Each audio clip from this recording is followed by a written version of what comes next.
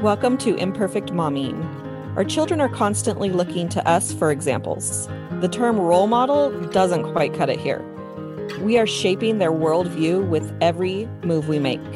You see, it's not in the lectures we give or moments where we are actively attempting to teach them. It's in the micro movements we make, the unconscious ways in which we navigate life.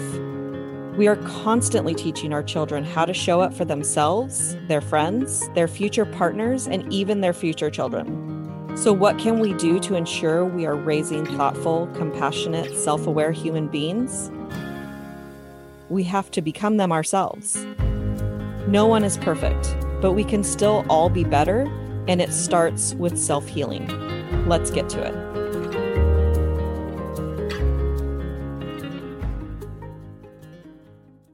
Welcome to our pre-lesson to the parent support call. Happy Tuesday.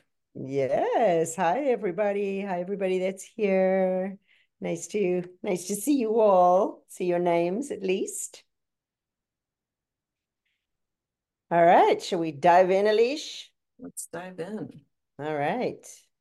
So last week we looked at trust and what that means. And really in terms of trusting the source that is giving us the messages of what we could do in any given situation, and then trusting ourselves. So Alicia and I were kind of talking about that a little bit more, just in terms of what that means. And especially, I think, as parents, how challenging sometimes that can be, because we're not just making decisions about our own lives, but decisions about how it's impacting the life of a child that was brought to us, obviously. I mean, obviously, all the choices and decisions we make impact not just ourselves, but everybody around us. But there's a different level of responsibility for kids, right, Alish? I mean, that's kind of what we were unpacking. Yeah, I would say that being a mom and being a guide to, or being a parent, being a guide to a to another human life is an awesome responsibility that we really should not take lightly. And we've talked about intuitive parenting quite a lot. And when it comes to intuitive parenting, um, and listening to your intuition, you have to know like where the alignment, like how it feels aligned. It's hard to articulate because it's actually not an intellectual concept. It is it's a knowing in our body. And one of the things that happens is we'll think about, like, we'll hear something from another parent, and we have to make the decision, does this feel aligned and does this not feel aligned? So when my son was a toddler, I was instructed to spank him, and I didn't have an awareness of um like, is this something that I want? Like, is this something that I believe in? Is this something that I believe is going to be the best thing for my son? And I did it. I spanked him for a short period of his life, probably 3 months. And it got to this point where it felt so awful to me that I knew that what I was doing was I was it was ultimately, I was like, I was taking my anger out on this little kid. Like, it wasn't teaching anything. It wasn't doing anything. Like, and I knew in that moment that it was out of alignment, and I knew before that it didn't feel good, but it wasn't a conscious awareness. So, like, our feelings are our GPS. But it's not even black and white inside that. Like there's times where our limiting beliefs create this feeling in our body.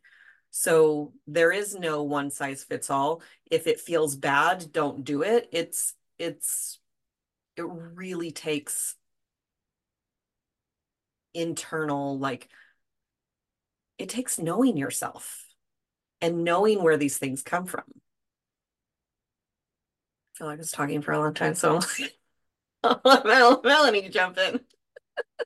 Yeah, I mean, everything you said is so profound. And, that's such an incredible awareness that you had. And I think it also, it even has some biblical roots, right? Like, spare the rod, spoil the child.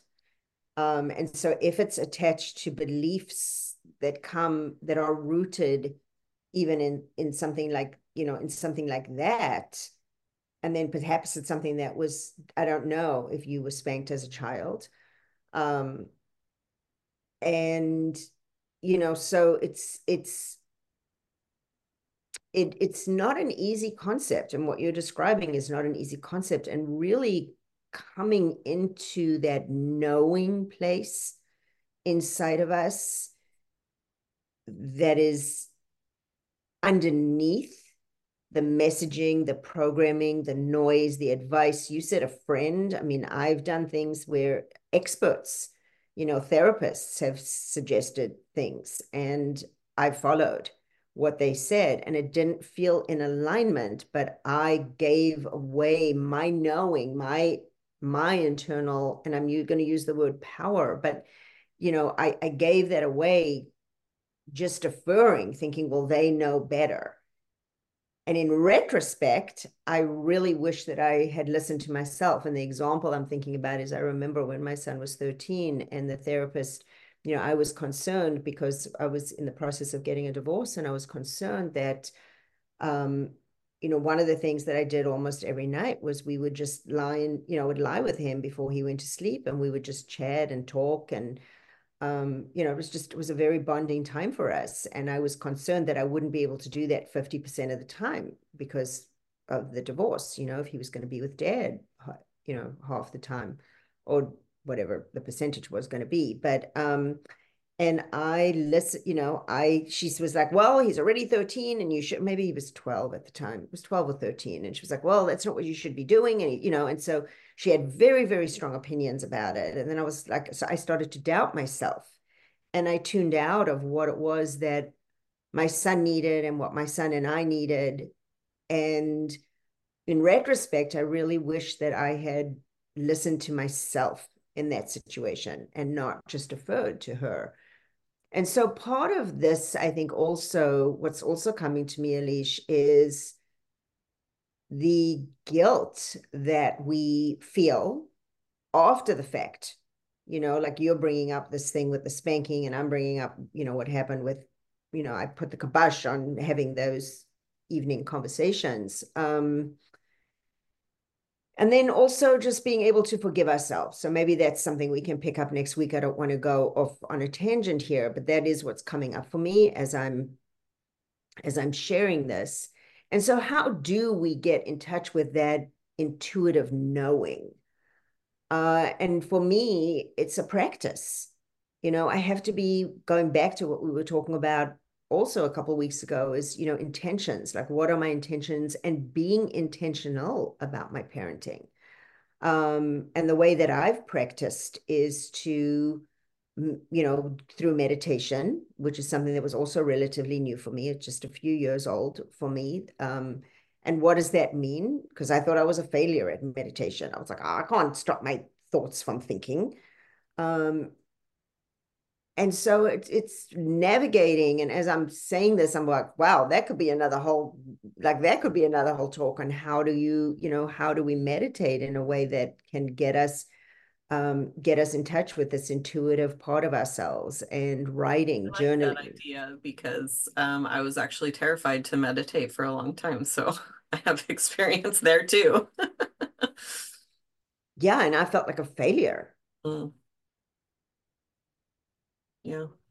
And actually, it was interesting. I went to something this weekend. It was a meditation practice, and the details are not so relevant. But the man who was doing it actually said something about, and the correct way to sit is, and like my ears like perked up. I was like, wait, there's a correct way to sit, like.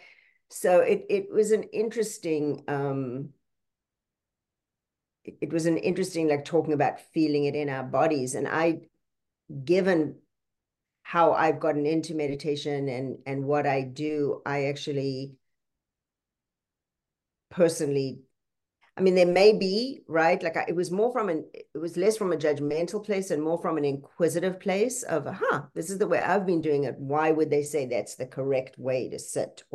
And there may be. So I'm not saying that there isn't, but for me, if I had heard that in my early journey of starting to meditate, it would have been like I would have beaten myself up even more for not doing it quote unquote correctly or right. So it's important for us to um, step back and tune in. And it's an easy thing to say. And I think sometimes it can be a hard thing to do. Yeah, I want to just kind of piggyback off of that, like the the tuning in, if you're not used to it, is going to feel uncomfortable Right. because our brains are wired to dissuade us from like new things. New is dangerous. It's because there's, uncharted territory is dangerous. We don't know what to expect, and our brain wants to know what to expect.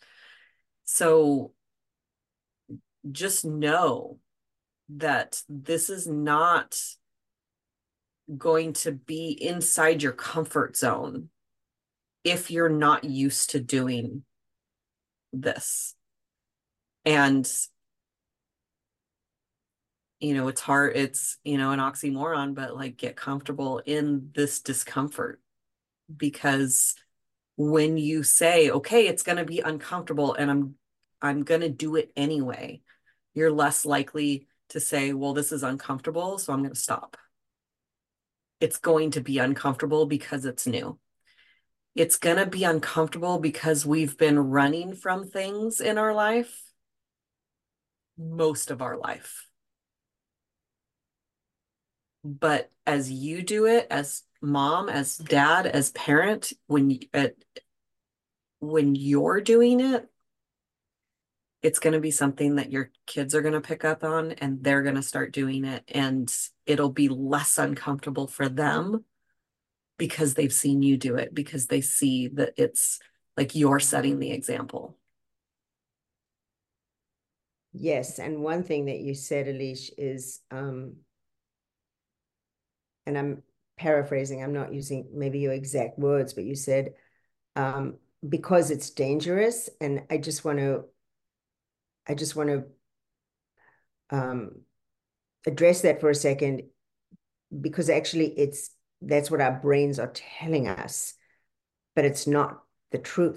That's what I meant. Actually, Our yeah, brain is cautioning us yeah. of. And it's because our brain wants to protect us from something that, could be uncomfortable or we've done. I mean, that's again, we could go off on a whole other thing here. But again, it's just that, and that's even that soul knowing, right? That inner wisdom of saying, of actually being able to have that conversation with our brain and saying, which is what you're addressing as well with the discomfort, knowing that that's part of the process, and then saying, I'm going to practice this anyway. And almost like having a conversation, it's like we have to have a conversation with our brain. It's having that, like, it's coming from that heart or soul brain, is what I call it, like the embodied brain that has the conversation with the head brain that's been programmed in certain ways. And then it's getting that all into alignment. And so in our workshop tomorrow that we're going to be doing live in Los Angeles at St. Martin of Tours School in Brentwood, for anybody that can join us. It's at 9 a.m. and it's the flyer is in the Facebook group, right, Elish? I believe so.